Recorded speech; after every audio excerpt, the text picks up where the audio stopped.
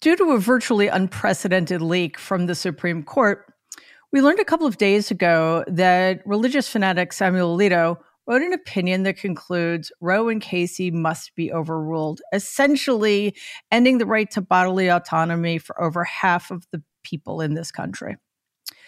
The decision is reckless, arrogant, and deeply cruel.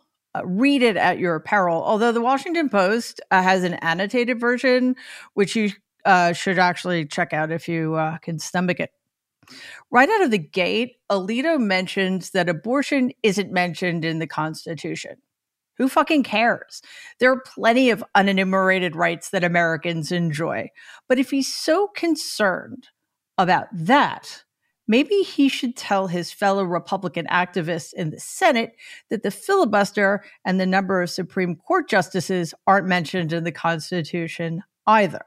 Roe was egregiously wrong from the start, writes Alito, with a deliberate allusion to Brown versus Board of Education of Topeka and its repudiation of Plessy v. Ferguson. In other words, he's equating Roe with Plessy, the Supreme Court case that codified the racist separate but equal policy. Quote, far from being about a national settlement of the abortion issue, he continues, Roe and Casey have inflamed debate and deepened division. So, Alito was implying that Roe has been the cause of the country's split over abortion rights, not the fact that 30% of Americans, based solely on their own religious beliefs, will stop at nothing, including murder in some instances, to prevent tens of millions of Americans from exercising their right to bodily autonomy. Roger Taney, architect of one of the most disastrous decisions in Supreme Court history, believed that his ruling in Dred Scott would permanently settle the question of slavery and ease tensions between North and South. Similarly, Alito seems to believe that overturning Roe and Casey will settle the question of abortion once and for all, while ending the debate and healing divisions over the issue. It's important to remember, however, that the Dred Scott decision brought this country several steps closer to the Civil War. Meanwhile, Chief Justice John Roberts wants the FBI to investigate the leak. On the other hand, Roberts seems not to be the slightest bit interested in finding answers to the following questions. Did Clarence Thomas know about or was he involved with his wife's planning of the January 6th insurrection? Why was Thomas the only justice to dissent from SCOTUS's rejection of Donald's bid to block the release of some presidential records to the January 6th committee? Brett Kavanaugh was credibly accused of sexual assault by at least 3 women. Are any of those allegations true? Who paid off Kavanaugh's $200,000 credit card debt, his $92,000 country club fee, and the $245,000 mortgage on his house? Did Kavanaugh and Neil Gorsuch commit perjury during their confirmation hearings? Yes, they did. There are many other questions Roberts would want answered if he truly cared about the legitimacy of his court, but he only cares about the appearance of the court's legitimacy. And it isn't the leak that threatens that. It's Roberts' own activism. His long-standing assault on voting rights, his anti-democratic rulings on campaign finance like Citizens United, his utterly stupid decision to allow Alito, of all people, to write this latest opinion. Roberts owns all of this. In the nearly 2.5 centuries of its existence, the American Supreme Court has been one of the most anti-democratic forces in our history. And this court is among the worst, untethered from the need to serve anything but their own racist and misogynistic fanaticism, and perhaps buoyed by the knowledge that elected Republicans have gamed the system sufficiently to grab minority power in perpetuity, there is currently nothing stopping them. Buckle up. Things are going to get so much fucking worse.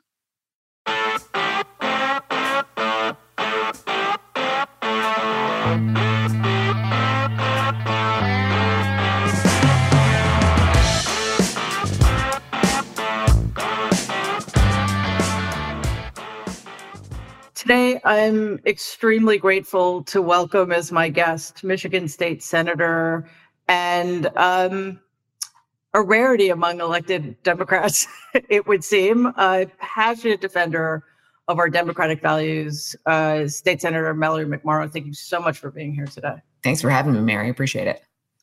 Well, I think the more we hear from Democrats like you, elected Democrats from you, the better, because I think you have a thing or two to teach us about how we need to be fighting this fight. So I want to start with this question. What is it, do you think, that is making it difficult, if not impossible, for our fellow Democrats to understand the severity, the seriousness of what's at stake? And if you could, put that in the context of what you were responding to in your brilliant floor speech last week, which of course we'll speak about in more detail later. Sure. And I don't know that it's the lack of understanding. So here in Michigan is the epicenter of all of this. It was the focus of all of the lies about the 2020 election that is still being relitigated by some a few years later. And while the speech was taking off last week in Michigan, the Michigan GOP held their nominating convention and nominated two far-right conspiracy theory Trump-backed candidates for Secretary of State and Attorney General. So it's still, and I think those of us in Michigan, we viscerally understand that if we don't fight back, this very well may be the last fair election we have in Michigan. We were so close in 2020 to, the legislature appointing alternate electors and overturning an election. So I do think there's an understanding of what's at stake, but I don't know who told me this metaphor, but I really liked it. It's like Democrats and Republicans are playing a game of checkers, and Democrats are still trying to play by the rules, and Republicans have burned the house down. And I think we as Democrats, I ran for office because I love this state and this country and our system of democracy. And I think we really fundamentally believe in it and want it to work. And it's hard to acknowledge that these are not normal times. So I think there's an understanding. It's just, what do we do with that information that we have? And I do think it's extremely important that these battles also be fought at the state level. I obviously it would be motivating to the base if more members of Congress fought this way. I believe that Representative Jamie Raskin is doing a really good job of upping the ante in terms of that.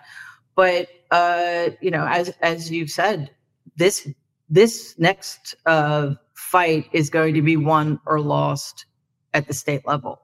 So that's why I think, on the one hand, it was so, gratifying is an understatement, but I'll go with that, to hear you unequivocally push back and set the record straight. But also, I think one of the main reasons that your speech resonated and took off was because we're starving for that kind of fight from any Democrats. And it seems that I guess we could argue whether or not there's a deep enough understanding in certain among all Democrats or most Democrats, but the point remains that we are in uncharted territory. And you are actually one of the few people I've heard say explicitly that it's, 2022, we win or we lose. And if we lose, it's lost. Yeah. So do you think that one of the problems here, and I'm thinking specifically about Michigan, but this is a broader issue, of course, is a lack of accountability? I'm thinking specifically about the fact that the alleged kidnappers were found not guilty. I mean, do you think that on the one hand demoralizes the base, and on the other hand empowers and emboldens the right? Yeah, it does. I mean, this is concerted effort to wear people down so they quit. I mean, we've seen this with election officials, public health officials, people who didn't run for office, who have been bullied and threatened and are quitting in record numbers. And here in Michigan, so the day that we learned about the plot to kidnap Governor Gretchen Whitmer, which also included, by the way, a plot to take the Capitol, burn the building down, and carry out public executions of people like me on the Capitol steps. We learned about that while we were sitting in Senate session, so watching a streaming on my laptop on the floor. And right after session, Majority Leader Mike Shirkey, Republican, left our chamber and walked to the front of the Capitol to join a rally with the same groups that had organized our April 30th, 2020 protest, which had armed gunmen in the Capitol, and encouraged them to keep going. There is a willingness with this current Republican Party to align themselves with anti-government extremists, with QAnon conspiracy theorists, and that is where we are right now, and that's what's happening in Michigan. So, I know that this speech felt like a moment, but this wasn't a moment. This has been building for years. Well, you're also one of the few people who said that explicitly. I get the sense from a lot of Democrats, and listen, I want to be really clear here. I don't think it's a surprise to anybody that I'm a Democrat. And I sort of make it a policy not to criticize the Democratic Party or the Biden administration on policy issues, because imagine the horrors if for some awful reason Joe Biden hadn't won in 2020. Imagine where we would be now. So I am not splitting hairs about that. I'm talking about strategy, and I'm talking about helping the Democratic Party and those in leadership who can actually do something about this to understand the enormity of what we're facing. So, it does seem for a lot of Democrats either that they're completely surprised by this trend, as if it's just started over the last 4 years, or they're still stuck in this cycle of thinking that Republicans are their colleagues. Is the Michigan State Senate similar, in your view, to the United States Senate in terms of the divide and the impossibility of bipartisanship, and the sense that I certainly get that collegiality is an impossibility at this point? Yeah, it's never been this bad, and I say that in talking to other colleagues. I only got elected in 2018, so I haven't been doing this that long, but I've introduced 40 bills in my 3.5 years. Not one has ever gotten a hearing. I flipped a Republican district in 2018 when I ran for the first time. But one of the things that, and again, I go back to, I believe as a Democrat, and I feel like so many Democrats fundamentally believe in the system, and it's really hard to let it go because the system isn't working now. This doesn't work, and being able to step out of that. And I do believe Democrats have policies that are going to help a lot of people. But if we can't break through the noise and the manufactured outrage about critical race theory and slavery and, whether or not a fifth grader wants to play soccer on a team with her friends, if it matches her gender identity. I get calls in my office, and I currently represent, a pretty evenly split district, from constituents who, you can hear it in their voice. They are really angry and afraid, particularly on this issue of trans kids playing sports.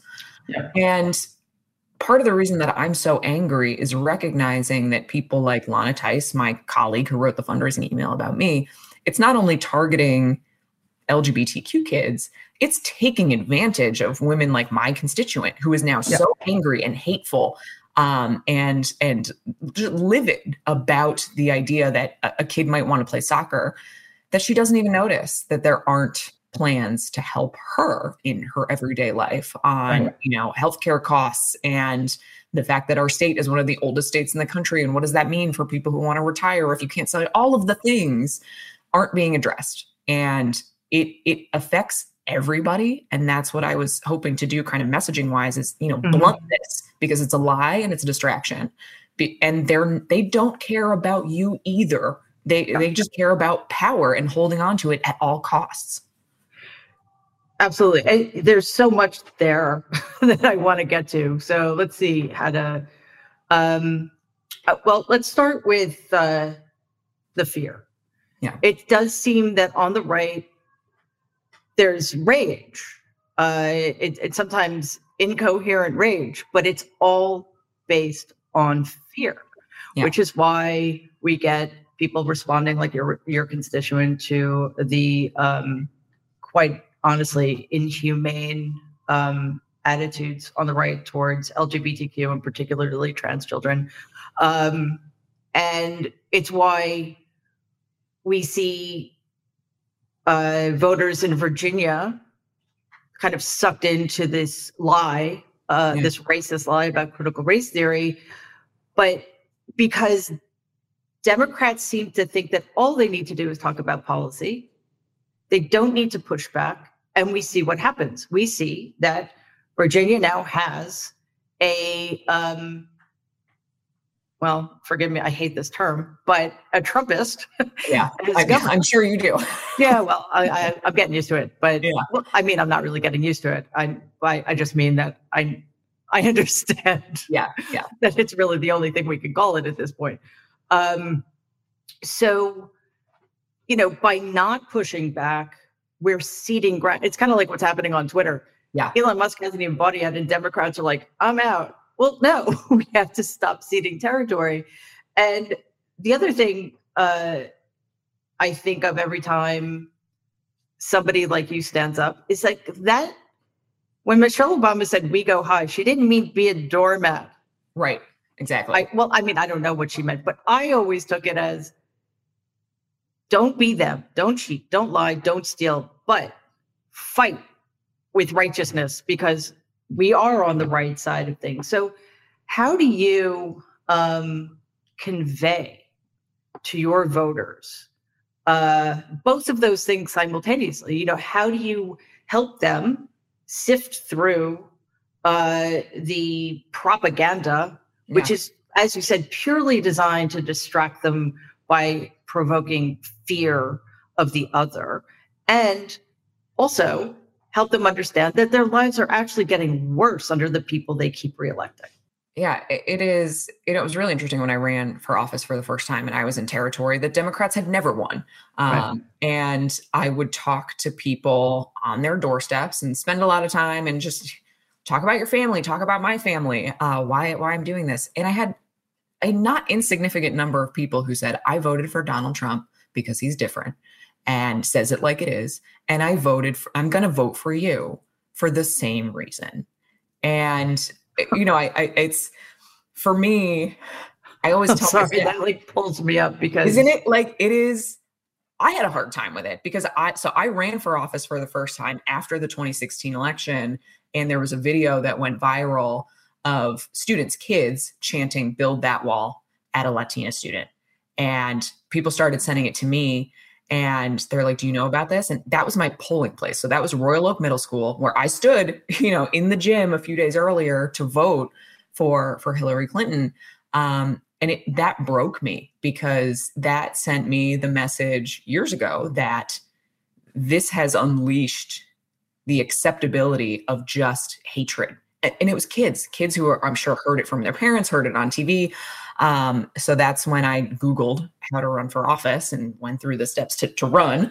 But that was something that I was really trying to process is why are people responding in the same way to Donald Trump and to me? And what I try to tell my staff and people all the time is talk like you would talk to your friends at a bar, because I think we have the right policies. Mm-hmm. I wouldn't be a Democrat otherwise, but that's not how people vote or take action. You vote on an emotional level. You vote for somebody who you feel like you can trust. I had people tell me, I might not agree with all of your policy issues, but I feel like you're honest with me. Like you're going to tell me straight how it is. Communication is super important to me. I hold a weekly live stream talking about bills that move through the Senate and what it means. And I try to break it down so it's not this like very abstract thing that happens far away from you. talk about it in everyday, real ways and make it allow people to participate in the way that they want to instead of, lecturing sometimes, which I feel like is what we Democrats like to do. I love data and research and policy papers, but this is my job now and I have time to do that. If you work in a restaurant and you have kids, you don't have time for that. And we need people to want to participate and to feel like they matter and aren't being talked down to.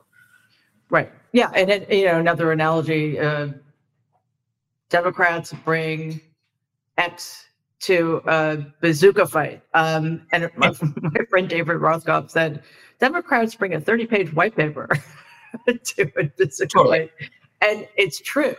But you said something that it's just fascinating.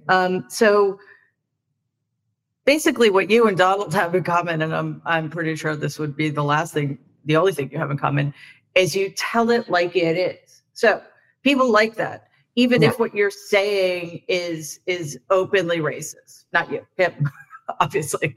So, as long as you're being straight, whatever it is that people find that acceptable. Okay, very odd, but maybe it's because of the stereotypes that there are out there about politicians. Fine. Yeah. However, so much of what you're combating right now is based on, forget about the fact that Donald lied like 500,000 times in 4 years, right?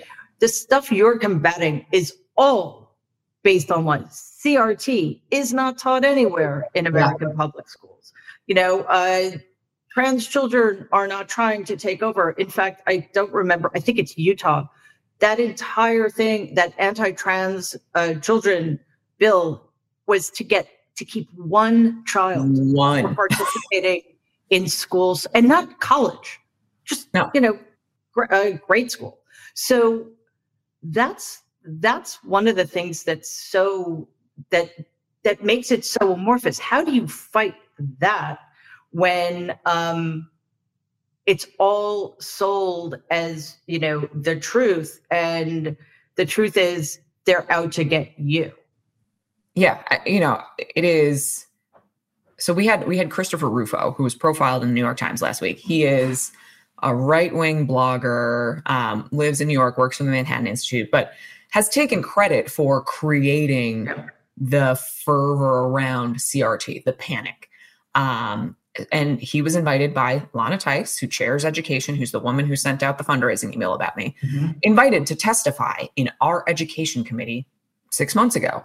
And was asked by one of my Democratic colleagues, is this you? Are you the person called out in this article creating the fear around CRT? And he said, with no hesitation, yes. So they're telling you. And in the profile, he talks about how LGBTQ issues are much more potent because it's about sexuality and it's about taking away innocence from kids. And that is the fear you're playing into, which I listened to an interview with my colleague, the one who attacked me, and I think she fundamentally believes it. And it is that outward manipulation. So I think that is, we have to be able to just blunt, forcefully call out that it is hate and that it is taking advantage of you. Somebody who is not parent of a trans kid, it is taking advantage of you. And I think that's how we can get to a place where, as soon as we're debating with somebody on what CRT is or where it's taught or where it's not taught, we've lost. Yeah. Because then we're validating the premise of the argument instead of, I've gotten this question a lot over the past weeks, particularly about LGBTQ issues. What would you say to parents who don't want sexual attraction and trans issues taught to kindergartners? It's not happening. And, the second you get into the debate on when it should be taught and what's in a curriculum, we've lost. And they've controlled the definition of quote unquote parental rights. So I talked to some Democrats who say, well, I don't want to fight against parental rights. We do believe in parental rights. It's like, but they've defined what that means. Right. And we have to take that definition back. We have to redefine it. Like, we love our families and our communities. There's a reason that I was very intentional about talking about, I grew up Christian and Catholic. Like, you don't get to own that. Right. Yeah. And that is a serious problem. We always seem to be reactive on our side of things.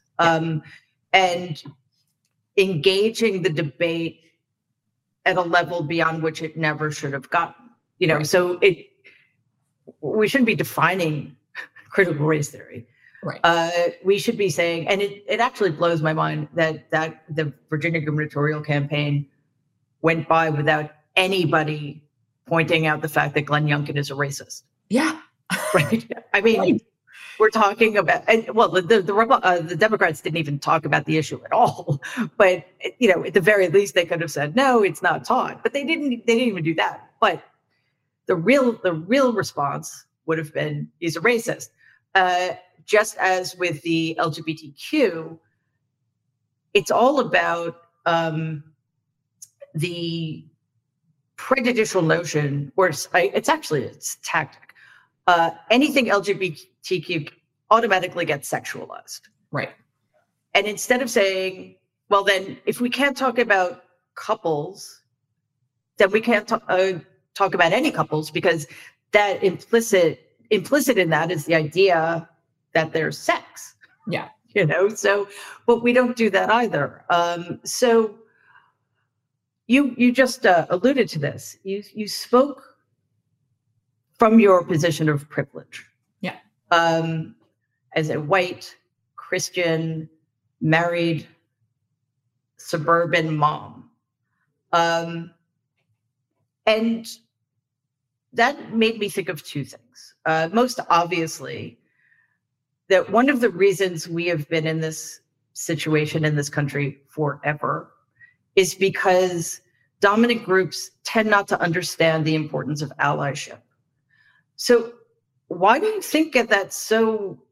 It shouldn't be, right? I mean, what's the point of having privilege, right, if you can't use it in that way? And so on the one hand, what inspired you? Because you said it twice. It was very powerful. But it was also like, why doesn't anybody else friggin' do this?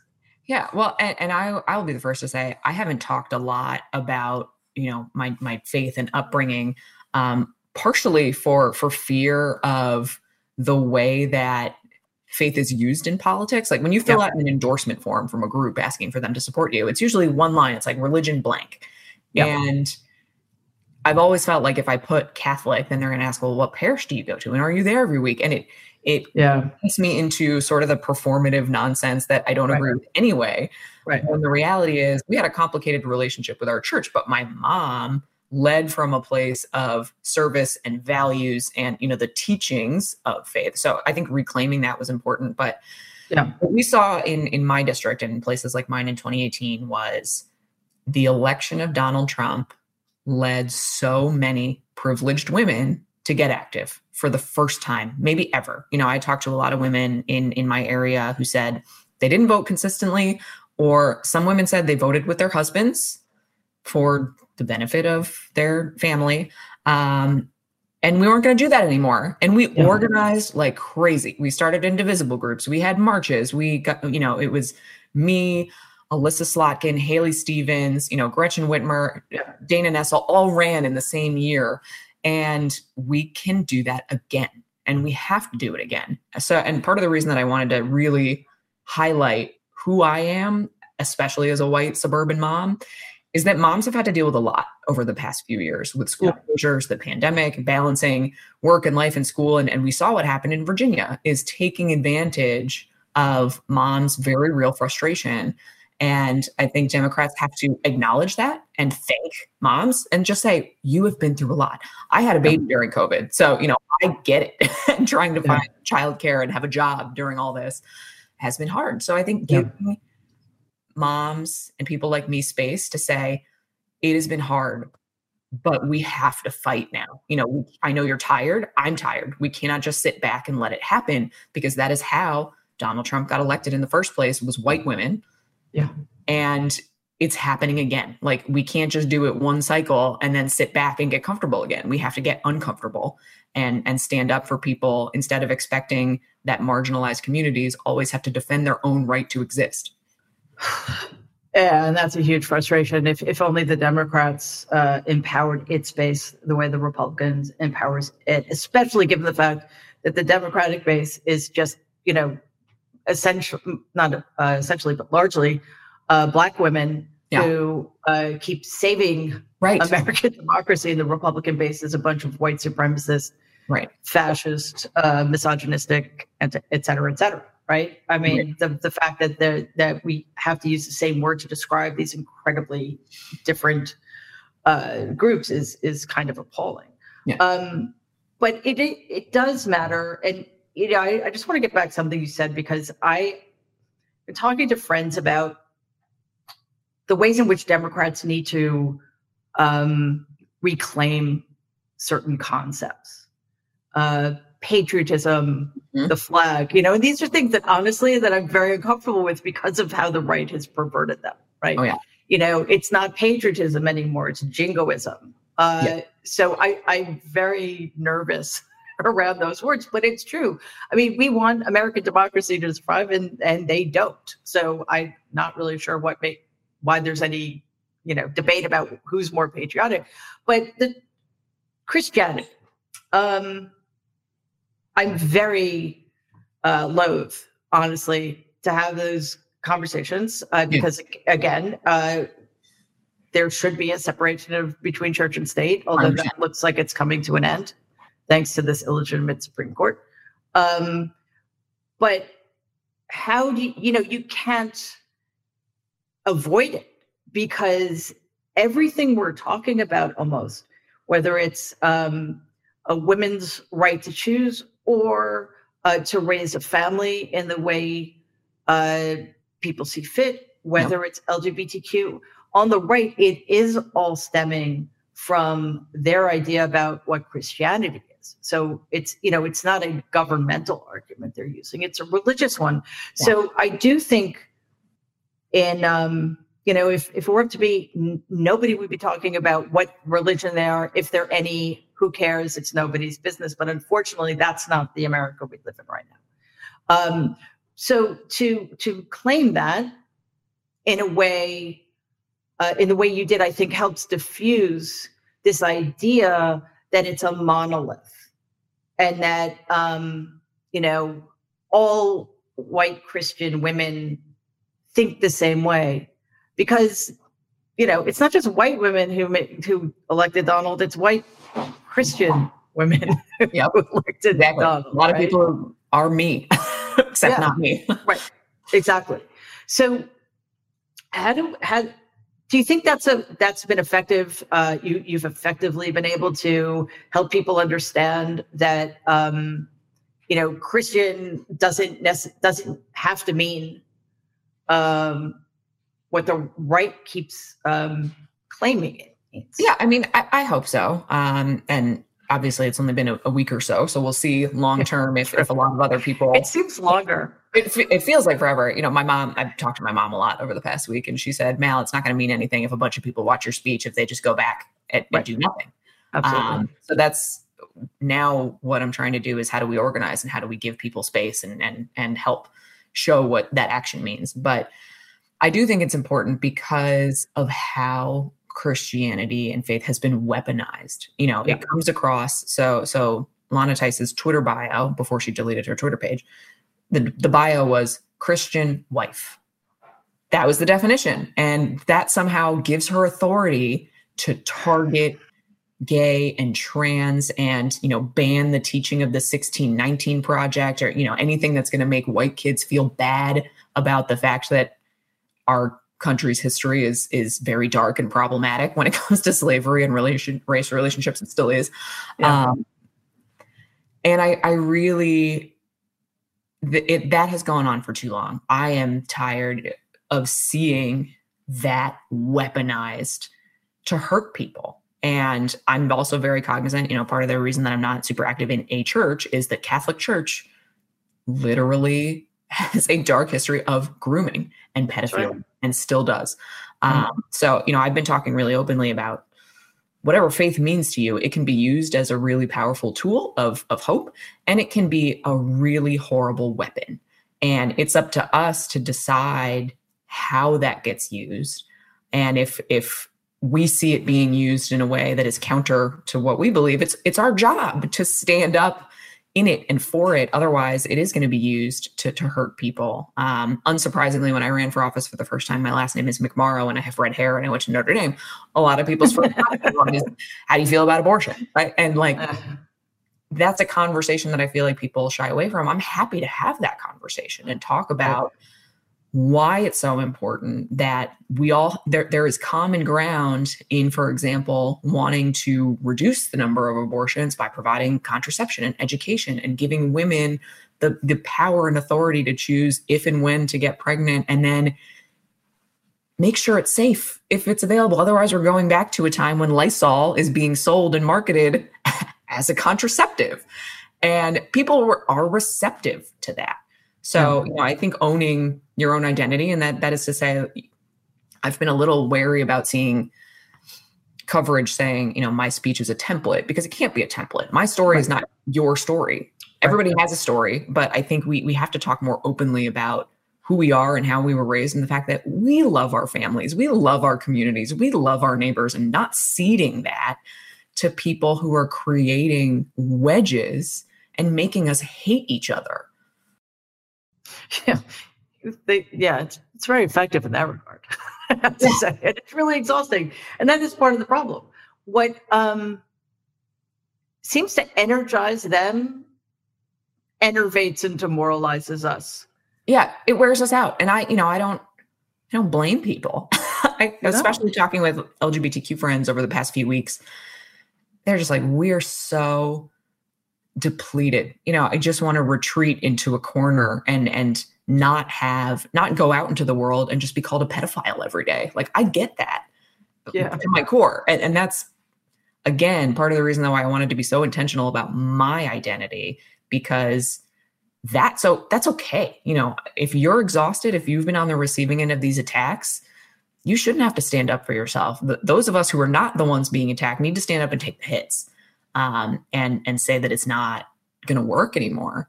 Otherwise, it's going to keep winning, and they're going to keep doing it until it is you. And that's what they tried to do to me, right? I was the warning shot that if you stand up with the LGBTQ community, you're one of them. Right. And that's not going to happen. They mess with the wrong mom. Thankfully. Yeah. I'm very glad they did. Because, the history of this country, this is my thought anyway. One of the reasons we continue to struggle with these issues, which should have been in our rearview mirror, is for two reasons, very basic reasons. We have never grappled with, let alone atoned for, the white supremacy which continues to exist and which continues to benefit people like you and me. Yeah. And white people have a really hard time admitting that their privilege is entirely unearned. It's not my fault. It's not your fault. Like, we can't give it away. But not acknowledging it just perpetuates the problem. And the second issue is the utter lack of accountability. And we see that at every single level, from Donald on down. And it's been this way since Robert E. Lee, So, and we see it with your awful colleague, who I'm guessing that there have been absolutely no sanctions against her for defaming you. Yeah. So we now have a situation in which, marginalized groups continue to have to take the hits. They continue to have to re-litigate the battles, because what people seem to forget is just because the Constitution confers rights doesn't mean not the Constitution, sorry, the Supreme Court confers rights doesn't mean they guarantee them. And we see everything they seem to want to undo everything. Yeah. So the least we can do is use our positions of privilege, our, the fact that we belong to dominant groups, to, again, be allies. But the other thing that always seems to get lost, and I don't really like talking about it this way because it really shouldn't be the most important thing, but sometimes people, I guess, need to feel self-interest in an issue, right? We never talk about what we lose by not being allies. And I'm thinking in particular about what happened to now, thankfully, Justice Ketanji Brown Jackson in those hearings. It was awful. I mean, her treatment by the Republicans was just so disgraceful. It's impossible for me to put it into words. But what hurt even more was the lack of support. Did you experience that similarly? Thankfully, no. Okay.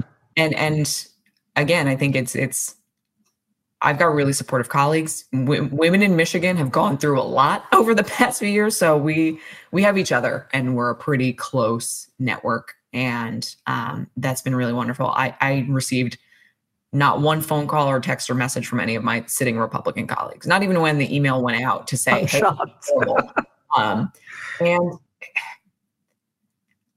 it's if we don't." And one of the things that I try to do in my speech is the message that the right is trying to send right now is that, basic understanding of history is going to make your white kid feel bad. Right. And I think that we have to make space to say, history was not your fault. It wasn't your fault. It wasn't my fault. But we all have a responsibility to write the next chapter. And that should be empowering, not negative. It shouldn't make us loathe the fact that, I was born in a middle-class family and I have white skin, and I'm never going to be discriminated against the way that some of my colleagues and friends are. I've gotten really close with Senator Adam Ollier, who's a state senator from Detroit, who, he's around my age with young kids, and he's Black. And just, he wears a neon vest every time he goes running because he's like, otherwise I'm going to be perceived as a threat. I never have to think about that. He told me in the wake of the shooting of Patrick Loyola over in Grand Rapids, who was shot in the back of the head, a Black man, by a police officer, that he just went home and looked at his son and cried, and not even for his son, but he said he realized he cried because he came home that day, and every day he realizes he might not. And I'm never going to have those thoughts. But for me, it is, how do we empower people like me to realize privilege is that? It's a privilege, not something to feel bad about. It is, we have the ability to take the hits, to stand up and to make it better in the future. I mean, that is the most empowering thing in the world to me. We can improve upon history. That's what the founding fathers wanted. It was a more perfect union, implying it's not perfect. It's going to get better. But we have to work at that. And that's a really, really powerful message to counter what Republicans are doing, which is inspiring by fear. Fear is a really powerful motivator. And I get that people are tired, but just what an incredible opportunity to say we can shape the next chapter. We just have to do it. Yeah. And putting that in the context of what the fight is about. Yes, obviously it's about all of these issues in terms of civil rights we've been talking about, but in the broadest possible way, it's about democracy. Yeah. And what the last few years has reminded me in a kind of terrifying way is how much we take for granted. Yeah. And maybe this will be an opportunity for people to start re-examining their relationships to democracy, or even to explicitly figure out what democracy actually even is, right? It would be good if we all know what we're fighting for. But again, and I don't like calling them culture wars because that suggests that there are two equal sides to the battle. Right. I don't think that, there should be a fight.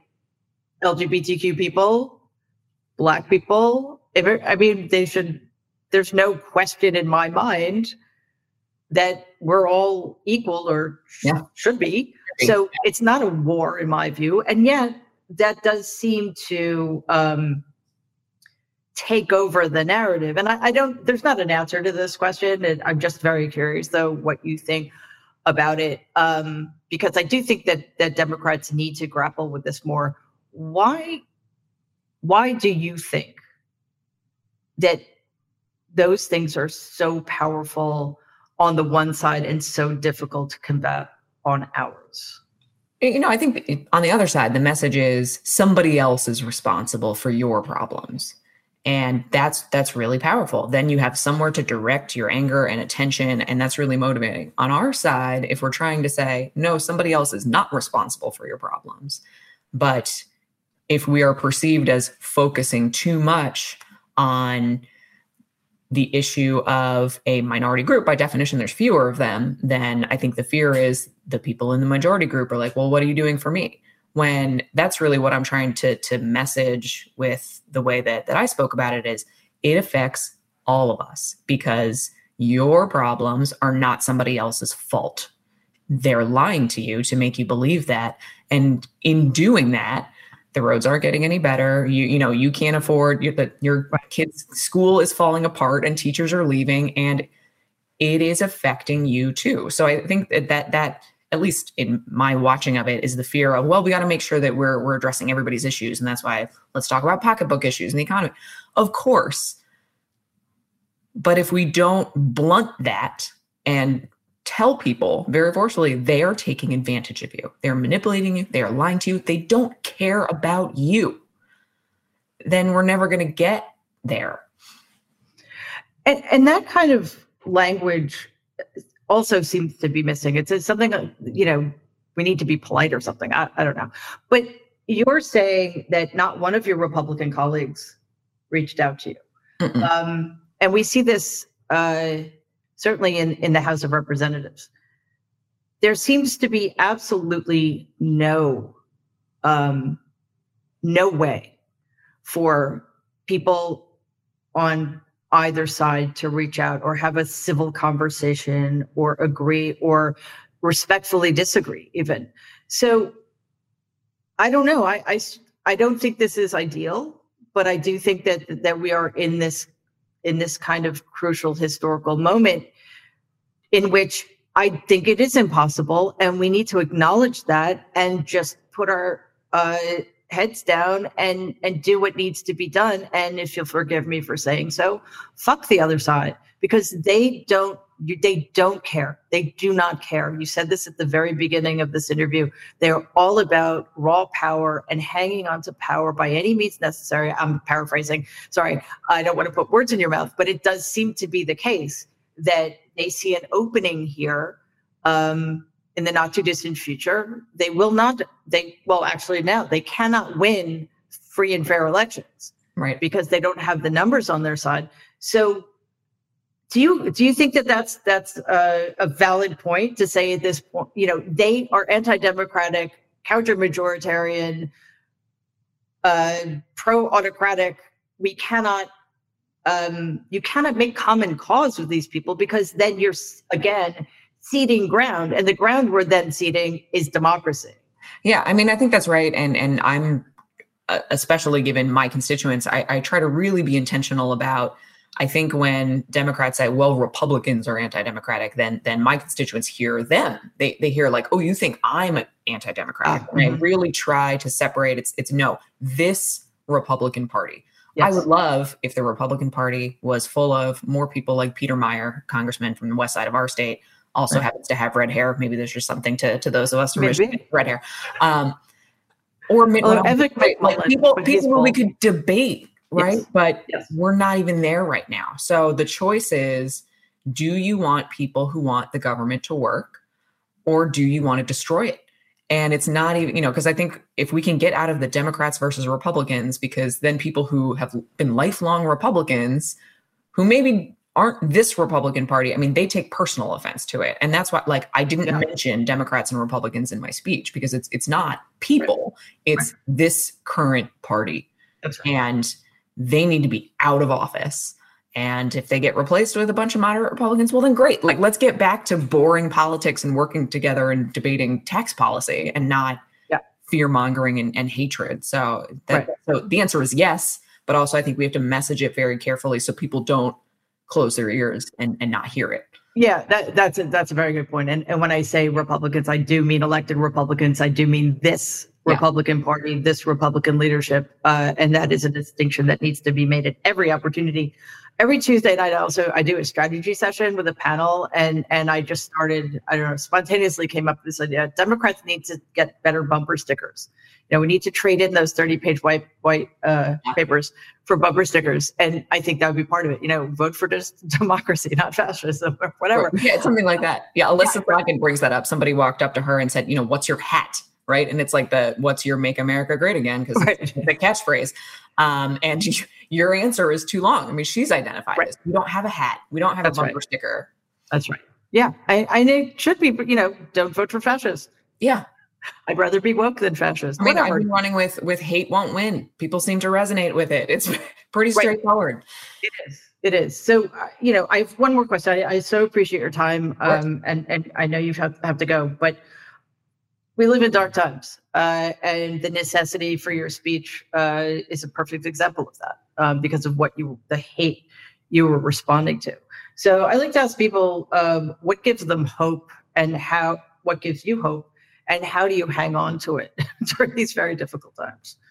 I mean, running for office gave me hope, and my daughter gives me hope. She was just laughing hysterically on Monday evening, like in the bath, had no idea what was going on. And she's just a riot of a tiny little person. But when I ran for the first time, just knocking on all these doors, I met so many people who I would never have met otherwise, who live completely different lives than I do. I represent, a community that has a lot of Indian American immigrants. And I got a lot of samosas. Like, people just invite me in to have dinner, and it was delicious. And constantly coming back to that. And that's what I thought in 2018 is, even if I lose, this was a phenomenal experience. And it's that simple. Like, people are great. We just need to get off of our screens and talk to each other more. And that gives me a lot of hope. Great. And before we wrap up, I just, how can people find you on Twitter or whatever social media you're on? And I know you're up for re-election next year? This year. Oh, this year. Right. Of course.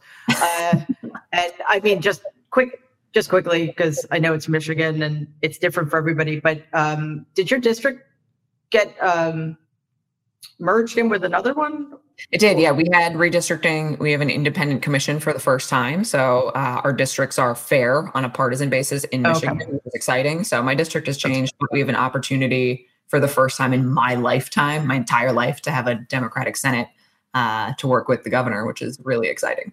Okay. So it's even more important that people know how to find you, how to donate to your campaign, how to volunteer. So if you could let us know. So I am on Twitter at Mallory McMorrow, and I am helping support our entire Senate Democratic Caucus. So there's a link on my Twitter page to help flip the Senate, save democracy, because it's all going to come down to Michigan. It really is. State Senator Mallory McMorrow, it is such a pleasure. I'm really grateful you were able to come by. And if your speech wasn't a template, it was certainly an inspiration. So I and many, many other people are deeply grateful to you for your words, for your work, for your passion, and for caring about democracy. So thank you for everything, and good luck. Thank you. All right, take care.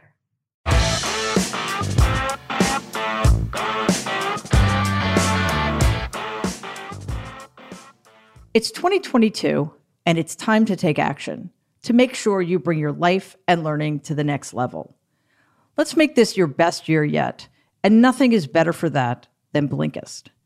Blinkist is a powerful tool that takes top nonfiction books and gives you key takeaways in text and audio explainers called Blinks that you can digest in just 15 minutes. It's time for you to try it.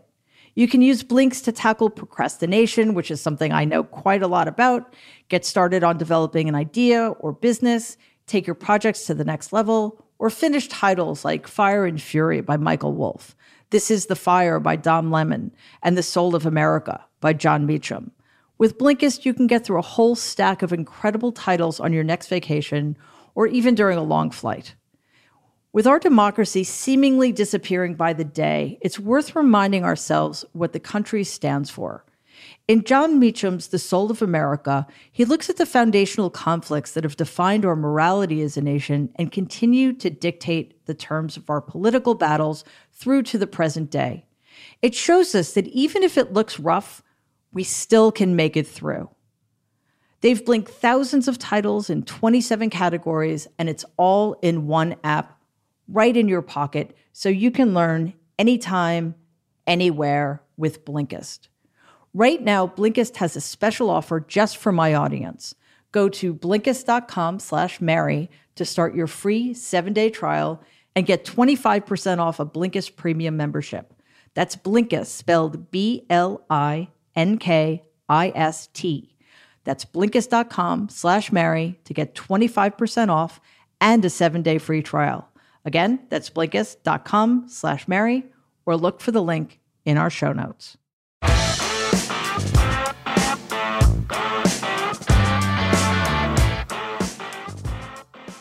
So Oklahoma is another in an increasingly long line of states that just passed an egregious abortion ban. 6 weeks. 6 weeks. By the way, that's not 6 weeks from conception. That's 6 weeks from the last time a woman had her period, which means that almost nobody in that position has any idea they're pregnant. So this is where we're heading. This is why, for God's sakes, the Democrats need to do something about this illegitimate Supreme Court. I'm all for adding seats. And I don't just mean 4, I mean like 14. We cannot sustain, well, 15 actually, because we need an odd number. It's unsustainable. And we cannot live in this country in which some women have the rights of a full citizen and other women in other states don't. It's insupportable. It's unacceptable. So this needs to be a wake-up call. So the White House Correspondents' Dinner is this weekend. Not a fan, personally. I think it's not the only example, but I guess it's the biggest example of the fact that, you know, there seems to be too much fraternization between the media and the people they're supposed to be covering objectively. So that's one problem I have. The second problem I have is COVID. It's still a thing, guys.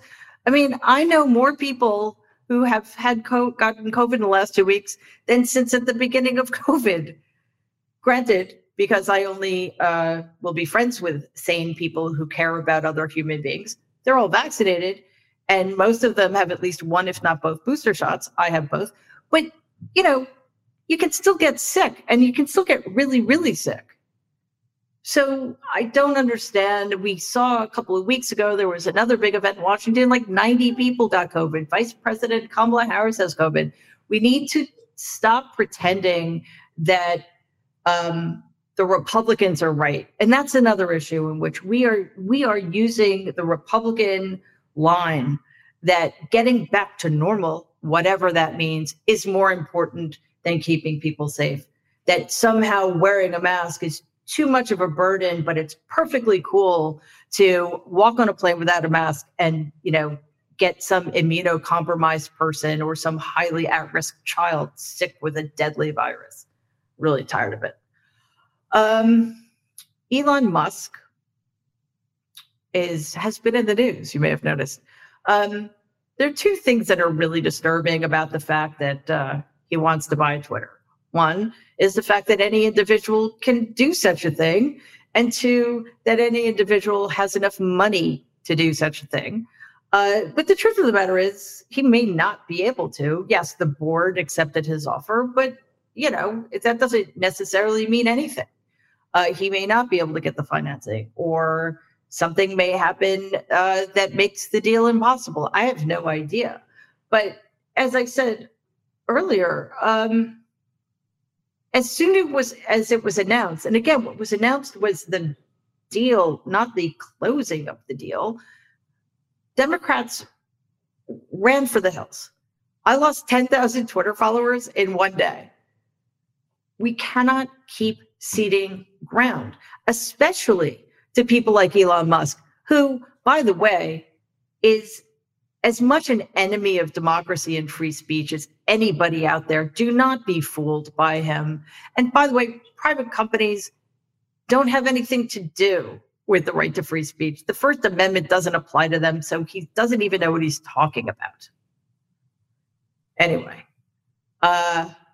it's very frustrating. So Democrats, stand your ground. And I don't mean that in the hideous NRA way. I mean, stop ceding territory where we are organized, where we are working together, and where we have established meaningful, vibrant communities to the people who want to burn everything down.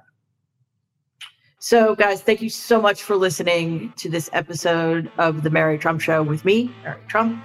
I'm really grateful to my guest, State Senator from Michigan, Mallory McMorrow, for joining me. After I saw her floor speech, I really wanted to talk to her because I knew, or I had the sense anyway, that she had a lot to say that went beyond that floor speech, and I was right. So I hope that other Democratic politicians follow her lead and take her example, and that Democrats who are maybe running for the first time understand that you can run with that kind of passion and be that blatantly pro-democracy and win people over. So thank you, Senator McMorrow, for joining me today. Remember, this show airs live every Thursday and on youtube.com/Politicon, 7 p.m. Eastern, 4 p.m. Pacific. I also, every Tuesday, have the Mary Trump Show strategy session, where I have a panel of guests discuss the upcoming 2022 elections, what's at stake, and what we, Democrats on the ground, can do to make sure that the Democrats hold and preferably increase their majorities in the Senate and the House. That is Tuesday, youtube.com/Politicon, also at 7 p.m. Eastern, 4 p.m. Pacific. You can also just check the show notes for those times and that URL. Go to youtube.com/Politicon and follow Politicon as well. Like the episode, please. And there's a bell on the YouTube page that you can click. And if you do, you will be alerted every time a new episode of the show drops. Also, if you have any questions for me, please send them to mary@politicon.com. I love hearing from you guys. I'll get to as many of your questions as I can. And you can listen to the podcast on Apple Podcasts or anywhere you listen, except Spotify. I haven't said that in a while, so I just wanted to remind you. And give us a 5-star review because it really does help other people find the show. That's it for this week. Thank you again so much for being here. I will see you on next Tuesday. And in the meantime, please stay safe and be kind.